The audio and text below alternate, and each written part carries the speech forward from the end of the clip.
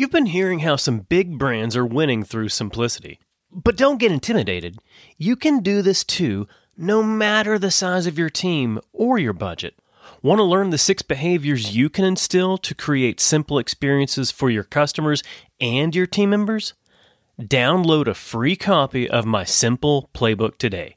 It'll help you immediately turn your customer experience around and create an Amazon experience without having an Amazon budget. Grab your copy of my Simple Playbook at mattlyles.com/simpleplaybook. Welcome to the Simple Brand Podcast, the show dedicated to helping you create simple experiences for your customers and for your team members. Each week, we're bringing you amazing interviews with business leaders and authors who will teach you how to differentiate your business with the one thing your customers need the most: simplicity. Your customers live in a complex world. Let's make it simple. Now, here's your host, Matt Lyles.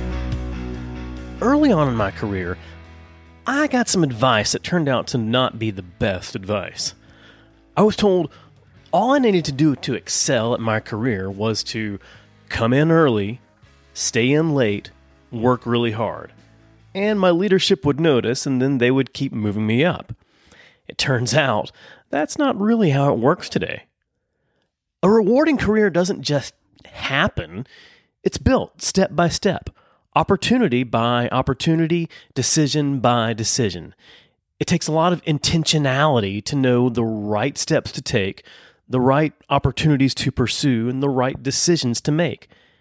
And no matter where someone is in their career, it can leave them with a lot of questions on how they can really excel at each new level.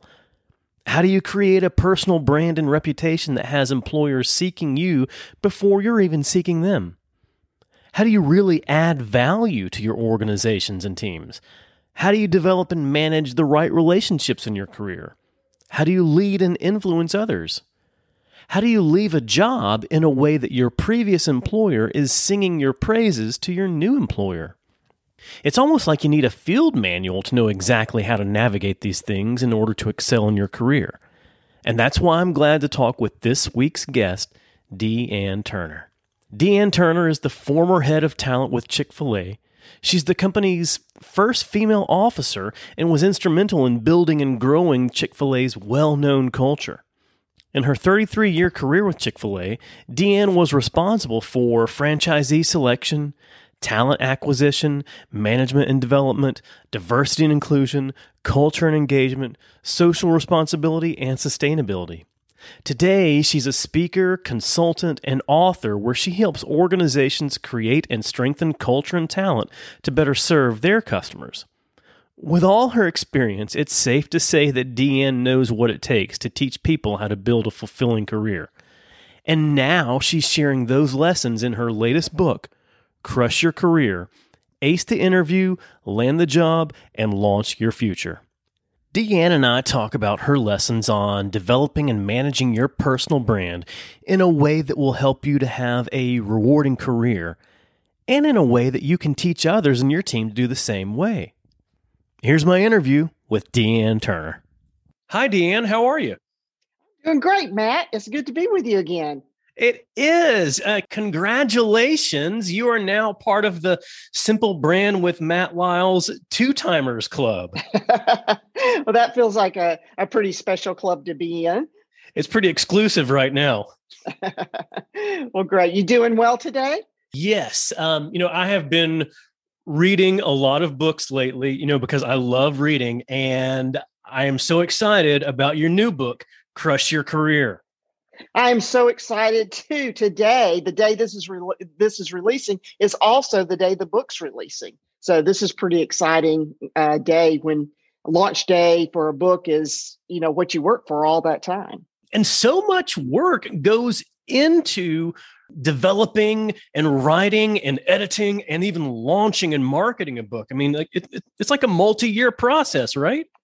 Oh, easily. And content like Crush Your Career, which the experts call evergreen content, it stays around so long that that marketing process just goes on and on and on. It doesn't really end. But when I started out, from an early age, I wanted to be a writer, and I always dreamed of writing a book. And, now we're into 3, but so I feel like I've accomplished that bucket list, but I didn't know all the other things that I would learn in the process, and the tedious part, the editing part. And I don't like to do book, the outlines. I don't like that part of it. I like to just start writing. And so that's really the tedious part for me. And I don't love as much. I love the marketing, but I don't like to talk about myself so much. So that's kind of hard when you're an author. Oh, yes, it is. But, when you're in this kind of business, and when you as the author are your own brand, you have to do that brand building, and you have to promote yourself. As hard as that may be for you, as much as you may not want to do it, it's absolutely necessary. Well, you do have to build the brand. And that's why I'm thankful for people like you who'll take the time to conduct an interview and lead a podcast and give me the opportunity to talk about the great work we're doing. Oh, well, I love the opportunity, and I love, hearing lessons from authors and lessons from you. This is your 3rd book, and your last book was around betting on talent and how leaders can invest in talent. But now you're looking at it from the other side, in how can somebody make themselves talent worth betting on? So how does this book differ from your first 2? Oh, I love the way you put that. Well, the biggest way that it differs, I describe it similarly to how you did. It's My Pleasure and Bet on Talent. Now, It's My Pleasure is not in print anymore. People go looking for that, and it's on sale third party on Amazon for like $90. But that's okay, because Bet on Talent includes all the content of It's My Pleasure plus more. So you don't have to buy that book anymore. Just buy Bet on Talent. But Bet on Talent was written to help leaders learn to select and keep extraordinary talent. And Crush Your Career teaches talent how to be extraordinary. And I think of it this way, for most of my career, I've worked with the leaders, but I've also had an enormous opportunity to mentor a lot of people and coach and lead. And this is my give back. The interesting thing about this book is I wrote as much as I could about my mistakes, because we learn best from mistakes. And if we can learn from other people's mistakes without making them ourselves, that's even better, right? So Absolutely. Crush Your Career is all about, it starts in the very early part of your getting a job and building a career and navigating the landmines and building relationships and managing your own performance and development, and goes actually the whole life cycle of your career. I even talk about retirement, because even if you're in the early stages of your career, if you don't think about retirement then it's probably not going to turn out the way you want it to if you don't have an early plan. So I cover the whole cycle in Crush Your Career. Something that I think a lot of younger people, when they're early in their career, or even before they start their career, say they're in college, or they're in those years where they're still trying to figure out their career. This is speaking from my own mistake as well. I don't think enough people realize that the first step isn't getting the job. I think before you even get the job, before you even start seeking for the job, I think you've got to understand what it is you're actually looking for, and what your calling is, what your purpose is. And you talk a lot about that. You talk about your personal purpose and finding your calling. So can you walk me through how someone can find their purpose in order to help them find their job? You bring out a great point. And I talk about knowing yourself before you even start trying to figure out what your career is. And your calling is part of knowing yourself, because you can't really present yourself to a future employer if you don't know what you're presenting. So understanding your calling, and the best possible scenario is when your calling and career can line up together. Sometimes that's not possible for people. Sometimes, for whatever reason, they have this calling that they can't live out fully in their career, and they do it outside their vocation, and they find other ways to do that. And we can talk about that. But finding your calling, first of all, it's what gets you up in the morning. What do you care about so much that you're just passionate about? You can't wait to get up the next day to live that out. The second thing I think about is what do you do best? Probably better than other people is another way to find that calling. What do others tell you you do best? I phrase it this way because I'm a person of faith. I talk about what is it that you do where you feel God's pleasure, and that you just know you're doing the thing you were created to do. And some of those are some of the ways people can discover their calling or reflect on it within themselves. But I also think it's so helpful to go to your mentors, your coaches, if you're a young person, even your parents, other people who know you really well to say, okay, so what do you see in me? And let people speak truth into you to help you figure that out. And, it's okay if you don't know exactly as you're starting out what that is. Sometimes you have to live into it. When I started my career, I thought that I was going to be in advertising, and I didn't understand really what my calling was. I don't think I could have articulated it. I thought it was something totally different. And then within a couple of years of being in the world of human resources and selecting talent, what I realized is that my path was to help other people find their path. And so even with the release of this third book, I'm still doing that. That's still my calling. My vocation has changed. My career has changed. I have a totally different job, but it's still helping other people find their path. It sounds like that exercise isn't necessarily something that you can do overnight or in the span of like 1 week or 1 month or so. And, honestly, I think back to myself, and I feel like I've had multiple callings throughout my career. And I feel like that I'm currently on a new calling than what I was on a few years ago. Do you see that with others? Do you think that someone can have multiple callings based on their season in life? Well, sure. I think anything's possible. I think there are people who pursue a single direction, much like I would say that while I've done a lot of different things, it comes back to this one point that I made a moment ago.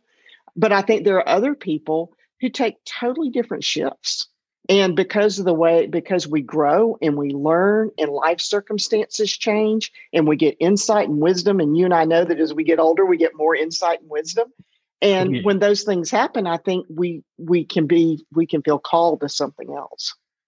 A lot of times, depending on someone's calling too, it can take opening ourselves up to the fact that there's probably going to be positions, job roles that will exist years from now that people aren't even thinking of today. Oh, absolutely. Jobs that haven't even been invented yet. And so as people go into the workforce and, you think about what just happened. The pandemic eliminated entire sectors of the workforce, but it also created new opportunities that I'm sure some people saw coming, but not everybody did. And all of a sudden there's new opportunities. So, I hope that, pandemics are much more rare and that doesn't drive it, but just the environment, just things that happen cause shifts where sometimes people make that leap and it creates new opportunity that's never been there before.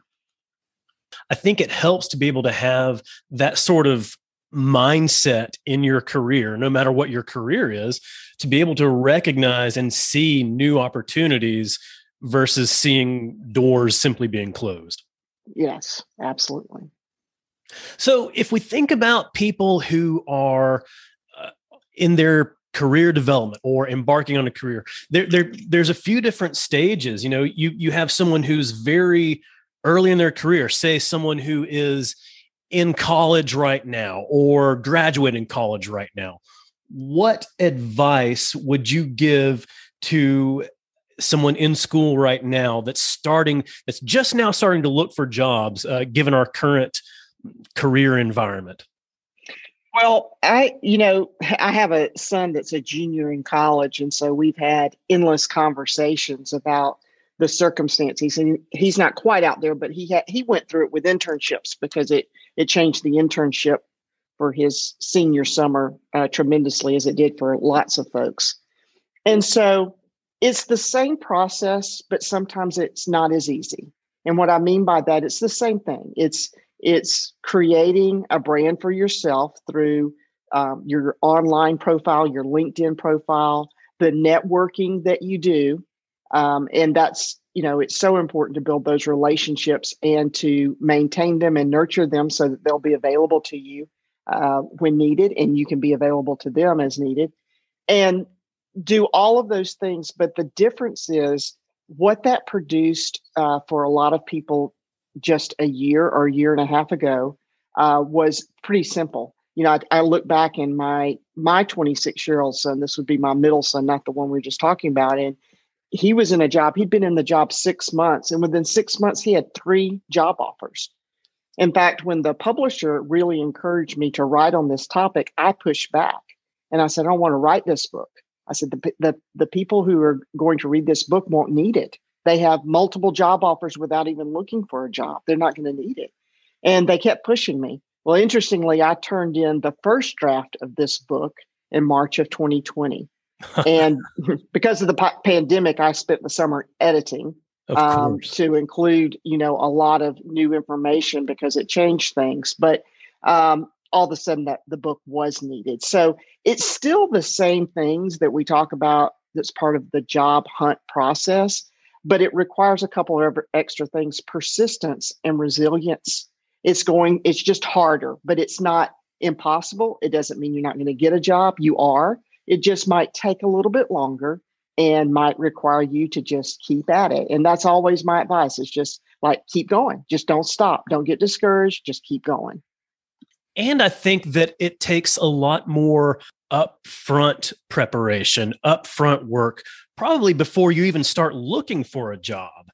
And I think that speaks to what you were talking about earlier about building your brand. I'm trying to think of the Chinese proverb, that starts, the best time to plant a tree was 20 years ago. The second best time is today. So if you're trying to build your brand for career development, the best time to do that was, a year or two ago. If not then start today.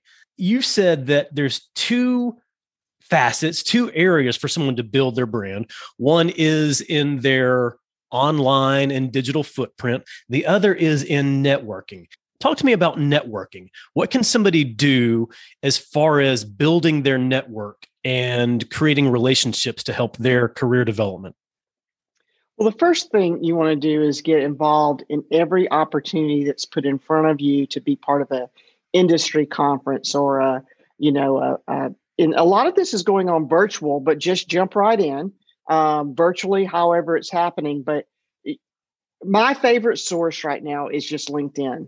There are others too, Indeed, Glassdoor. They're great for people starting out in the job market, but getting there and really learning how to create that digital presence on LinkedIn, finding the groups you need to join that are in your career interest area, and then, working through one person at a time. Find somebody who's, in the career you want to be in, perhaps in a company or an organization you want to be in that went to your school, that's an alumni. Alumni are some of the most helpful people. Reach out to them on LinkedIn. Say, this is what I'm trying to do. This is who I am. I'd love to chat with you for a few minutes. And, I think people don't do those things with people they don't know because they don't like rejection.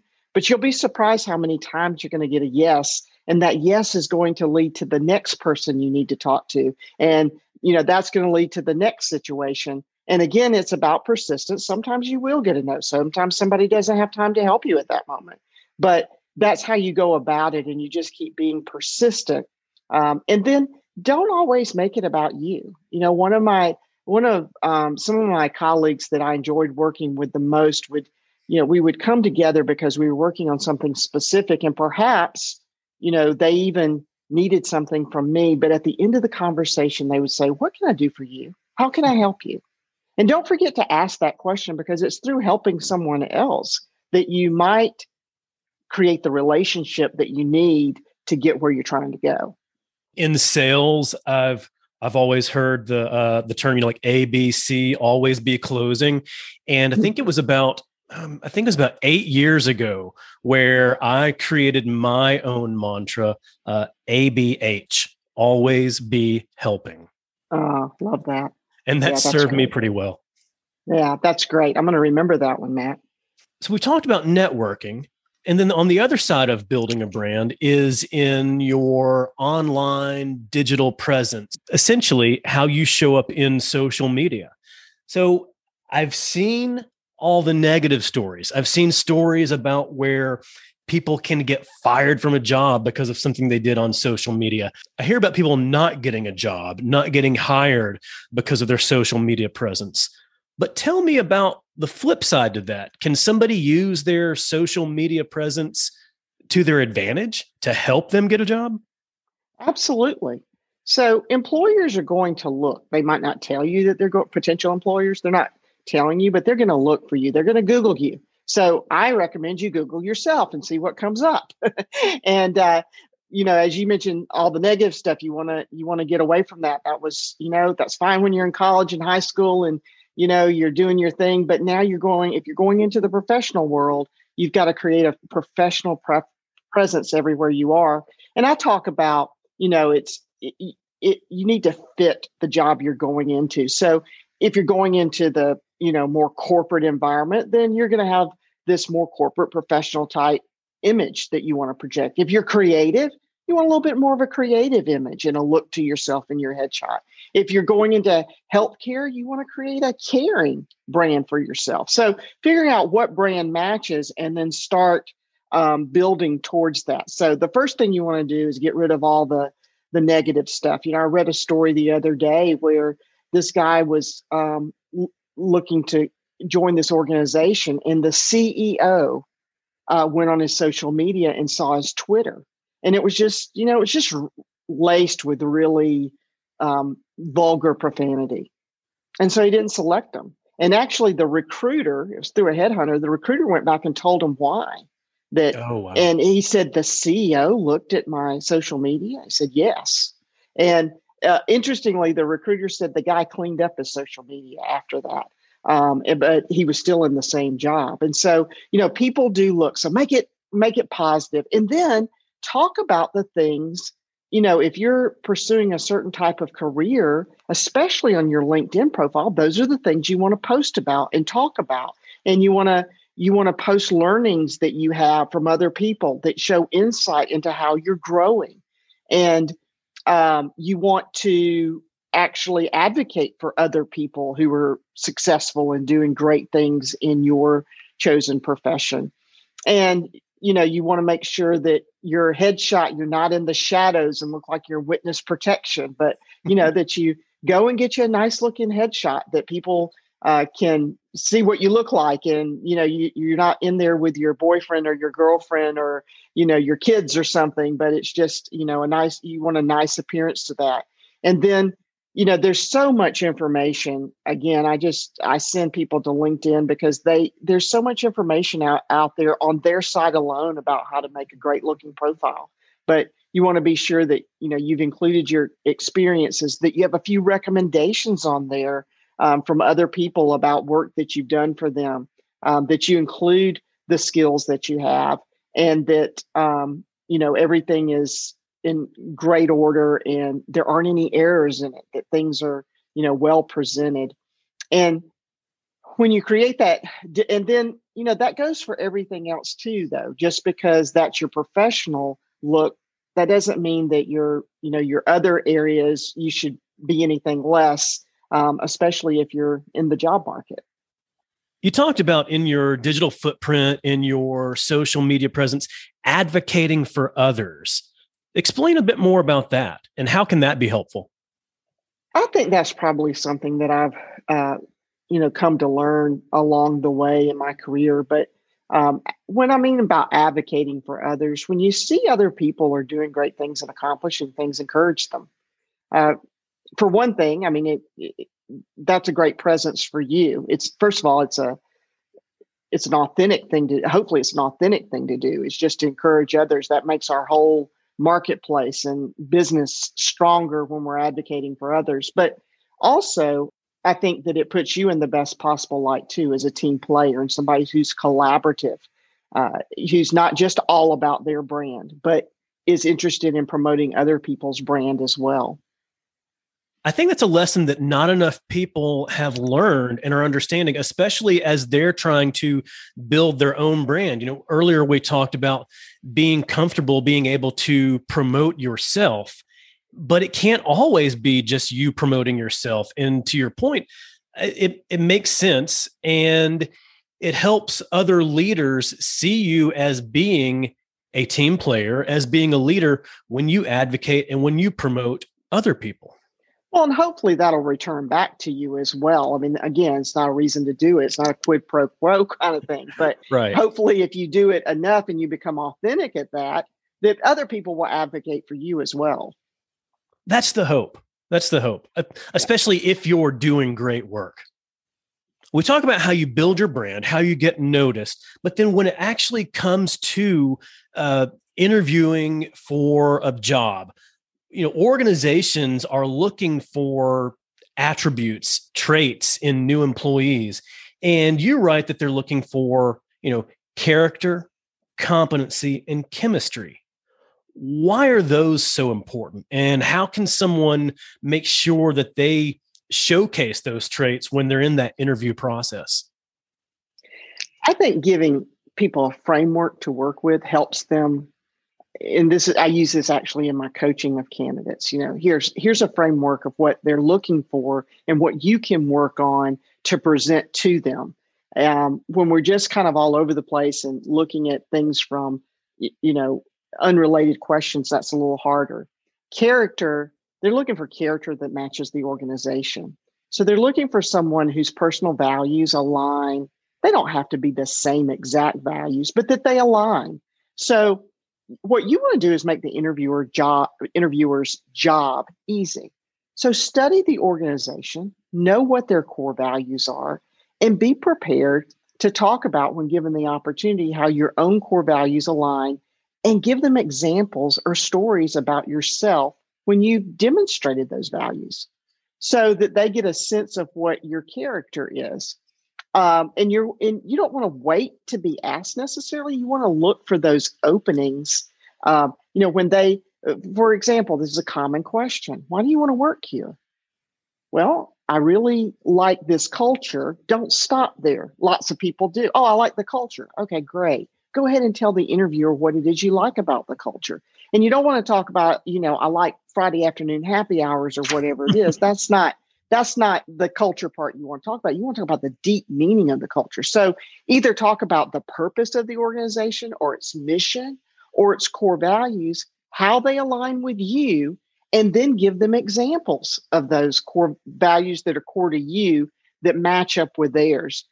If you manage that question that way, I promise you'll impress your interviewer. That's so when, it's a simple question of why you want to work here. Well, that's your entry into talking about basically your character and letting them see your character there. When we talk about competency, of course, we're talking about competency for a specific role, and you're going to get lots of questions about competency. And hopefully, if you have a good interviewer, they're asking you behavioral questions, and they're already asking for the examples. Tell me about a time when you did such and such. Give me an example of how you managed this. So prepare for your interview that way. Prepare that you're going, what your highlights were, where you struggled, and you're going to give examples, and you're specifically going to talk about what you learned from it. That's what they're going, when you talk about the things you did well, still talk about what you learned from it. Not as if you knew everything and you didn't need to learn anything from that. When you talk about your mistakes, give them insight into what you did differently the next time. Don't necessarily wait to be asked. Be prepared for those things and go ahead and jump in and give them information. The more you help the interviewer along, the better the interview will go. Lastly, about chemistry. Chemistry that matches the team that you would work with. And that doesn't mean everybody gets along. It's nice if they get along, and that's part of chemistry. But real great team chemistry is when you can go in and you can collaborate with the other people on the team while still bringing your unique and diverse point of view to the team, that you're actually able to influence the team. And so when you get into questions about working on a team, You want to talk about your experiences. And even if you've never really, you've only had part-time jobs. If you had a part-time job, you were probably part of a team, or a team you were part of in school, or a work project in school that you worked together on. Talk about your role and how you influence that team with your unique perspective, because that's what they're looking for. We could talk for days on all of this, Matt, but that's kind of a very high level look at that framework about how you can approach the interview, addressing those three areas to help your interviewer interview better. I think of it from my perspective, and what I like to preach, it's creating a simple experience for the interview. Mm-hmm. Exactly. I have a good understanding from you on how someone can go about showing how they created good chemistry in previous teams, good chemistry with previous experiences. But let's talk a little bit deeper about character and competency. First, on character. So you talked about how someone can research and find the company's purpose, their core values. And some of that information is readily available on a company's website. Sometimes the information's not so easy to find. So what if someone can't find that information? Or is there a way for them to go a little bit deeper beyond just, a one-sentence purpose statement in researching that company? Yeah, I think there's the company's website is a great place to start, but I'd never use that as the only place when you're deciding about a job or you're searching for a job, because just like they're going to want to know what other people say about you, you want to know what other people say about them. So the next place I might go is Glassdoor or Indeed and look at the reviews that are written there. And then again, search your network. If you're plugged in, for example, LinkedIn, plug in your school and see who works there that you went to school with that works there. See if you can find somebody that you can personally talk to. If you don't get that before that first interview and you're continuing to pursue the company, there's nothing wrong with asking if you can talk to people about their experience. And it'll be people they picked for you, but at least you could talk to, not just somebody who's in the interviewing process, but somebody who works there, maybe who has a similar role to the role that you would have. But that's the process I would take. I would dig a little deeper, because I do think you can find out that information. And I think it's really important, not just to do well in the interview, but it's important about you even considering to work there, because culture, there are three things that this generation is looking for. They're looking for a great culture. They're looking for opportunities to grow and develop, and they want to be about something bigger than themselves. And so culture is that first thing, and you're going to have to make a little more effort, or you could end up in a place you don't want to be. That makes a lot of sense, because if you end up in a place where you don't want to be, it's going to be really uncomfortable and you won't be performing at your best.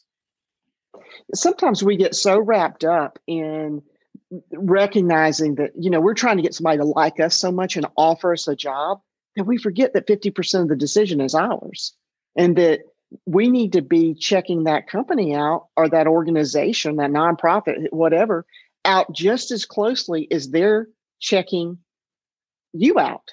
And so that means you want to check, quote unquote, their references, just like they check your references. You want to reference them with people. You want to, do carefully research the opportunity that you're getting into, just like they're carefully researching you, which includes, by the way, showing up to every single interview with well thought out and great questions. They're looking for you to do that. And it's really a negative if you don't have those. So you might as well take advantage of that opportunity and ask some really great questions.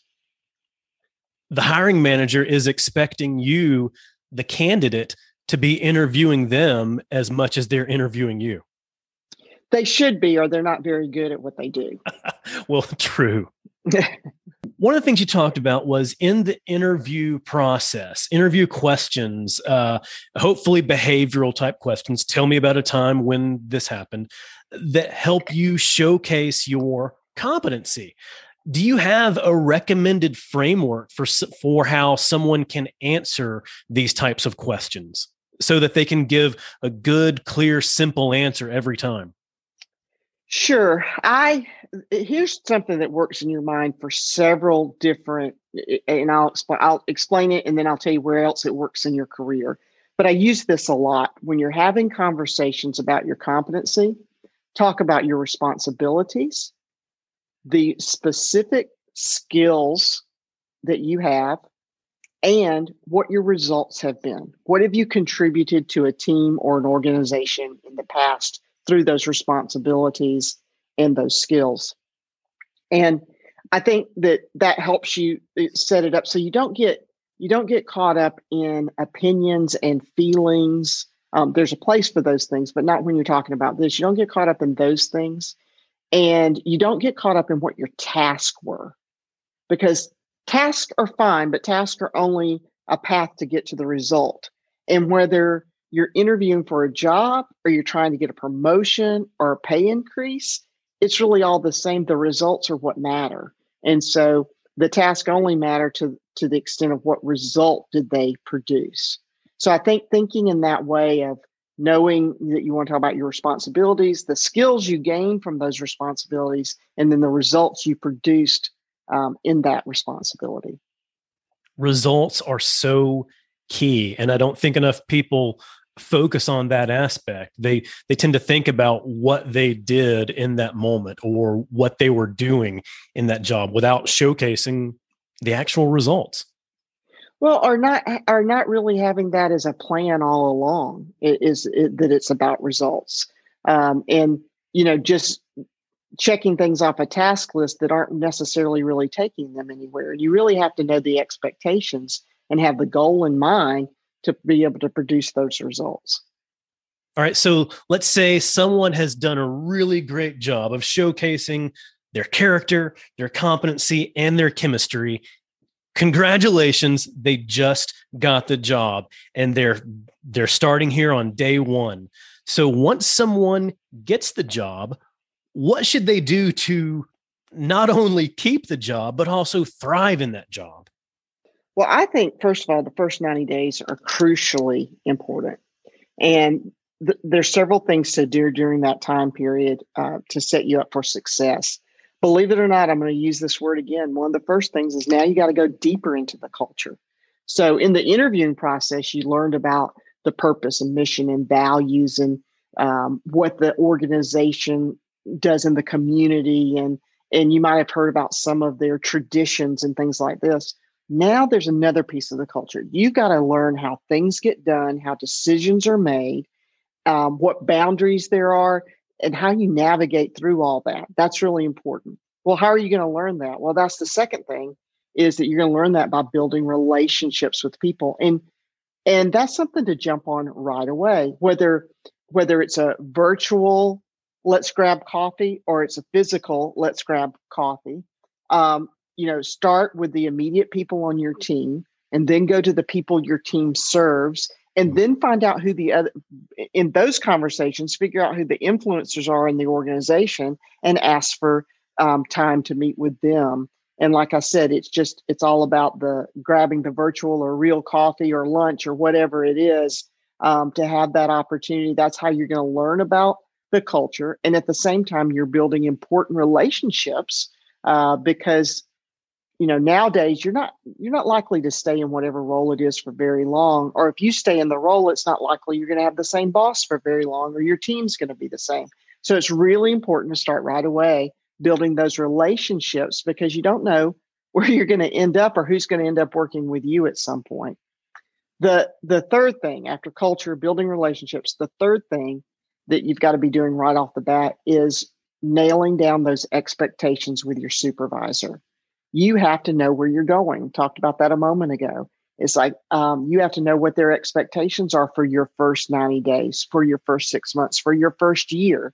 You talked about a job description in the interview process, but now you've got to bring that job description to life, setting goals around each of the things that you're supposed to accomplish. You need to know what success is going to look like. So those are the three things that, like, immediately you need to do in the first 90 days. There's some more things. If you're a young professional, you actually want to learn more about professionalism. What does that look like? And then the thing that I always tell people right from the start of your career is the other thing I want to recommend you do, and I didn't do this, and this is why I tell people, is make a plan for taking care of yourself. Now, what do I mean by that? Well, I mean taking care of yourself. It's like you're going to get really busy, busier. When you were in college, you were busy and you had a lot of things to do, but you had interesting blocks of time to do things. Now, all of a sudden, you're in at least a 9 to 5, maybe more hours, and you start pushing things aside that you would normally do. All of a sudden, your workout becomes less important, or time with friends becomes less important, or your daily quiet time. And so you actually, a lot of times what happens is you forget to do those things because you're young and they don't impact you as much. And then all of a sudden, 10 years down the road, physically, you're not doing well. Spiritually and mentally, you're not doing so well. And it's impacted your career because you haven't taken good care of yourself. You can't do all the things you need to do, either mentally, emotionally, or physically. And so that's something that a lot of young people do think about. And then a lot of young people don't think about as they're going into their career. And if you're one of those people that didn't do it from the beginning, it's never too late to start. And I finally figured that out a little bit later in my career, and it changed everything when I did. I learned that later in my career too, and it absolutely does help. It can affect people in the long run, but I also think that it can affect people day to day. It can sound counterintuitive, but I think if you don't take the time to focus on yourself, if you don't take the time to focus on your health, your diet, your sleeping habits, your spiritual habits, all of those things can make you very unproductive on a day-to-day basis. Yeah, absolutely. And you've added some really good thoughts into mine. Things like, sleep is really, really important to being at your very best. And oftentimes, again, when we're in our 20s, we can skip a lot of those things, but it sure catches up with us, doesn't it? It really does. Oh my goodness. I am not the same person that I was 20 plus years ago. Well, thank goodness I'm not either. So. Well, because we're all growing and we're always getting better. Yeah, that's right. And, I read an interesting stat the other day. Korn Ferry did a study that people who are learners, who are constantly learning, earn more money over the course of their lifetime. That there's true facts that, it makes sense. It's kind of logical, but investing in yourself and growing in that way is really important, and it will help your career. It absolutely does. And the person who understands that early on in their career is going to excel so much more. But your career can't always be perfect. No one is perfect. No one is infallible. Whether it happens in that first 90 days or after your first 90 days, you're going to make a mistake somewhere. And you actually share a story about making a mistake in your career through with the misspelling of a word that was actually, a common word in your industry. So how did you bounce back from that? Oh, wow. Yes. Early in my career, really, I had not been on the job very long at all. And being a journalism major, I was so excited because I was in the HR field, but I was getting to use my journalism skills. And I'd been asked to create a printed recruiting brochure. Back then, everything was in print, nothing was digital. And so I created this brochure. I was so proud of it. I thought it looked so great and had them all printed. And my boss walked out to my desk and he put it down in front of me and he had circled the word restaurant. Since I worked for a restaurant chain, it was not good that I had misspelled it and missed that error. And I remember exactly that those brochures cost $5,000 to print. Ooh. And they would have to be reprinted. And at that time in my life, $5,000 felt like an enormous amount of money. It is a lot of money, but it felt like an enormous amount of money that I'd made this horrible, horrible mistake. thankfully, I worked in a culture. And my previous culture, I probably would have been fired for that, by the way. But in the company that I worked for, this was when I was at Chick-fil-A, they had a culture of, failure was not fatal. And you could make mistakes. You just needed to learn from them. And Right. so I did learn from that. I became much more careful about things. And later, and some people who work for me probably do not understand why I was such a stickler for details on some things like this and such a proofreader, but it was from that error. And I just was convinced I would never do anything like that again. And to my knowledge, I didn't. Made other kinds of mistakes, but I didn't make that one again. And I think that's the thing about mistakes is like, make your mistakes, own them, don't try to cover them up. Don't make excuses, just own them. And then don't make the same mistake twice. I think a lot of people, when they make some mistakes, may treat it like it's the end of the world, like, oh my goodness, and they fret over it. It consumes them. It can cause them a lot of stress. And then it could even send them like on a downward spiral to where that causes them to make even more mistakes. Luckily, early on in my career at FedEx, I learned if you make a mistake, ask yourself a couple of questions. Did you cause one of our planes to fall out of the sky? Or did you cause our stock price to actually move negatively? If not, you're okay. But then quickly jot down, what did you learn from the mistake? And then what are the action steps you're going to take to make sure that it doesn't happen again? I like that a lot. That's a great perspective. Yeah, it's all about having perspective. And then having that perspective helps you to more quickly take ownership because you've moved on from that fear and dread over having made the mistake. Well, I think that, some of that, we haven't talked about this, but one of the most important things, Matt, that I think early in career is to have self-awareness. And it's such a hard thing to get. First of all, it's because you have to find people who will tell you the truth. And then you have to be willing to listen to them. And lastly, you have to be willing to change because of what you learned. And but self-awareness, the way I see it is it's how to get wisdom. And wisdom is usually achieved by as you go through life and having experiences. But if you can shortcut it by expediting, using the experiences that you have and experiences of others and having people speak truth into you, listening to that and trying to make those adjustments, the faster you get self-awareness, which I think does come with wisdom, the faster you'll be more effective. And I think the faster you'll be crushing your career, actually. Recognizing that when you have people sharing this information, sharing this feedback with you, if they don't like you, if they don't care about you, they're not going to take the time to share that information. So any information they're sharing with you is a gift, is information that they're giving to you to actually help you grow. Even when it's given to you in a way that doesn't feel like a gift. That is true. Which happens sometimes. I mean, I would hope not, but it does. And I think I'll admit that. I don't think that I accepted early in my career. I was great with feedback that was given to me in the way I wanted to hear it. But sometimes you don't get it exactly the way you want to hear it. It's still a gift. And and if you can take it that way, whether they meant it as a gift or not, it's a gift to you because you have information you didn't have, and now you can do something about it. Instead of, crying on the inside, or instead of trying to argue with them or defend yourself, just say thank you. Absolutely. We've talked about people, in their career development when they're looking for a job.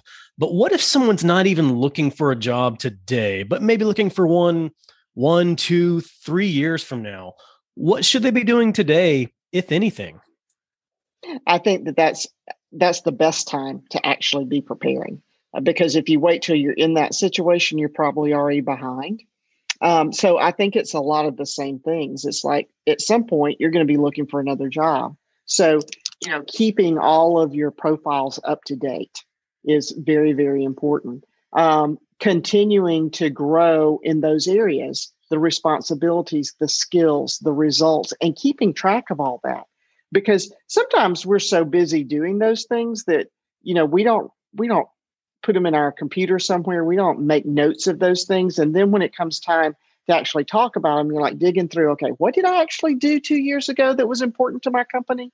So it's good to kind of keep your own journal of what you've accomplished and how you accomplished it with those examples that we've talked about throughout this entire interview, so that you're prepared when the time comes and you're looking for a job. And of course, the other thing is, don't wait to network till you need a job. Be a part of industry organizations.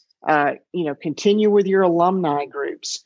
Continue with things in the community. Sometimes that's where your next opportunity is going to come, is through community volunteerism or board service or those types of things. So continue to always develop your network. The people who navigate job change, especially unexpected job change, do it best when they continue to nurture a long-term network of folks.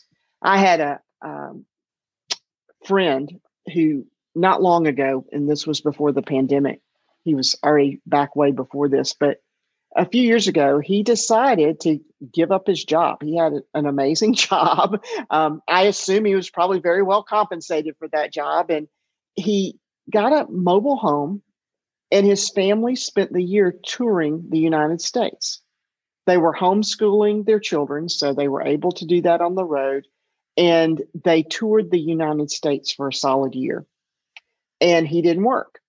And I thought that was, when this happened, my third child was going off to school, and I thought, wow, what a great thing to do, because this time goes and his were still at home and they had this opportunity and still young enough that they would do it with him.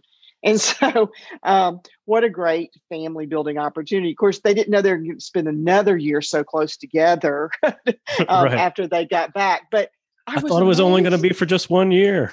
Right. But it really is not about their trip that I'm talking about. I was amazed that he did that, because I'm thinking, how do you get back into it when you leave a job like that? And I realized after they came back and he was thinking about what he was going to do next, he's one of the most, in fact, I knew him because of how well he networked with me over 30 years. He was so well networked. He just, not only was he a very skilled person and capable, but he had this healthy network. He nurtured that network while he was gone for a year through blogging and engaging with people while they were, out on the road. But he nurtured that network so well that after he left his great career, he just stepped right back into things. And that's what a great network will do for you. So regardless of whether you're in the job hunt or not, keep working on your network. So leaders who have, been going through their career development may have some other steps they want to take, but they've also got people that are looking to them as, their leader, their shepherd. And the best leaders are those that help their people grow. So what can leaders do to help their team members in their team members' career development? Wow, there's so many things that a leader, it's their responsibility. A leader's responsibility is to grow more leaders. And if they're not doing that, then they're really not leading, because whether it's for that organization or just the world in general, we can't make it without more leaders. So that's what a leader does. That's the very definition, is they grow more leaders. And so they're going to do that by setting expectations and making them as clear as possible. And then creating goals around those expectations, holding people accountable to the expectations, and then giving constructive and fruitful feedback about how well those goals were met around those expectations. And that simplifies it. And I know you love things that are simple. I do. And that sounds very easy, but I've just described what a leader does. This is their job. And what I found over the course of my career is that people get really involved in whatever their function is that they're leading. And they forget that this is core to their job, because if you do these things well, then the people will lead the function that you're responsible for. Your job is to lead them, and they'll lead the function. But what happens is a lot of leaders, I'm the CMO. My job is to come up with the most creative marketing solutions for my company. No, Your job is to help your team come up with the most creative solutions. And you're going to do that by setting expectations, goals, holding people accountable, and giving great feedback. And by the way, of course, celebrating success when it happens. And I think a lot of leaders can sometimes be afraid of their people leaving them if they develop too much, or if they grow too much, or if they do much more of that function of that organization. But at the same time, if you take more of an abundance mindset when it comes to your people, and if you help your people grow into being other leaders, and if that means that they end up leaving your organization, there are people that are watching you, people that are watching your organization, and they're going to want to come work for you if you're that type of leader. Oh, sure. The other thing is, I think some leaders feel threatened. They want to be sure that they're seen as the smartest person in the room. And they really shortchange themselves because they select talent that way. And instead of selecting people who are smarter than them, they make sure that they're still going to remain on top. And sooner or later that catches up with you, and your team doesn't grow enough to accomplish the results. And then you're the one who turns out to fail. That's so true. And if you're the leader and you have a failing team, well, then the buck stops with you. Absolutely. Well, Deanne, we talked about this last time when we talked about your book, Bet on Talent. But if you were to create a 5-song soundtrack for Crush Your Career, what songs would you include? Well, okay. So first is You Can Count on Me by Bruno Mars, because you can count on me to help you crush your career. Oh, very nice. And then, and I try to do multi-generational on my playlist this time, but Whatever It Takes by Imagine Dragons. Are we willing to do whatever it takes to crush our career? And, there comes a point that it's just about off to work we go. So the Snow White and the Seven Dwarfs taught us, hi ho, it's off to work we go. And then probably we all can relate to Manic Mondays when we're crushing our career. It's the day of meetings. It's the day of drilling through the first of the week. And then lastly, What Doesn't Kill You Will Make You Stronger by Kelly Clarkson. And so when we're crushing it, we're getting stronger and stronger. There you go, getting stronger and stronger. And if you follow these lessons and are intentional about your career development and are actually in a career where you feel like you're following your calling and your purpose, you don't have to have any dread of those Manic Mondays. Yeah, that's right. Or Sunday scaries too. Yeah, the Sunday scaries. I haven't had Sunday scaries in what feels like well over 10 years. So I encourage people to really understand how to find their calling, how to find their purpose, how to grow their brand through all these lessons that you're sharing in Crush Your Career. And if you do, you likely won't have those Sunday scaries. But we've learned a lot of lessons here just in this conversation, but where can people go to learn more about you and Crush Your Career? Well, there are several places. First, I have my own website, deanneturner.com, DEEANN Turner.com. And then this brand new book that just released, as you're listening to this week, is crushyourcareerbook.com. And it'll take you to all kinds of free downloads and information, and you can, of course, order the book there. And then please follow me. I love to connect with professionals on LinkedIn. And then I also have a Facebook author page, which is Deanne Turner Author, and also on Instagram at Deanne Turner and on Twitter at Deanne Turner. I'd love for you to follow me and connect there.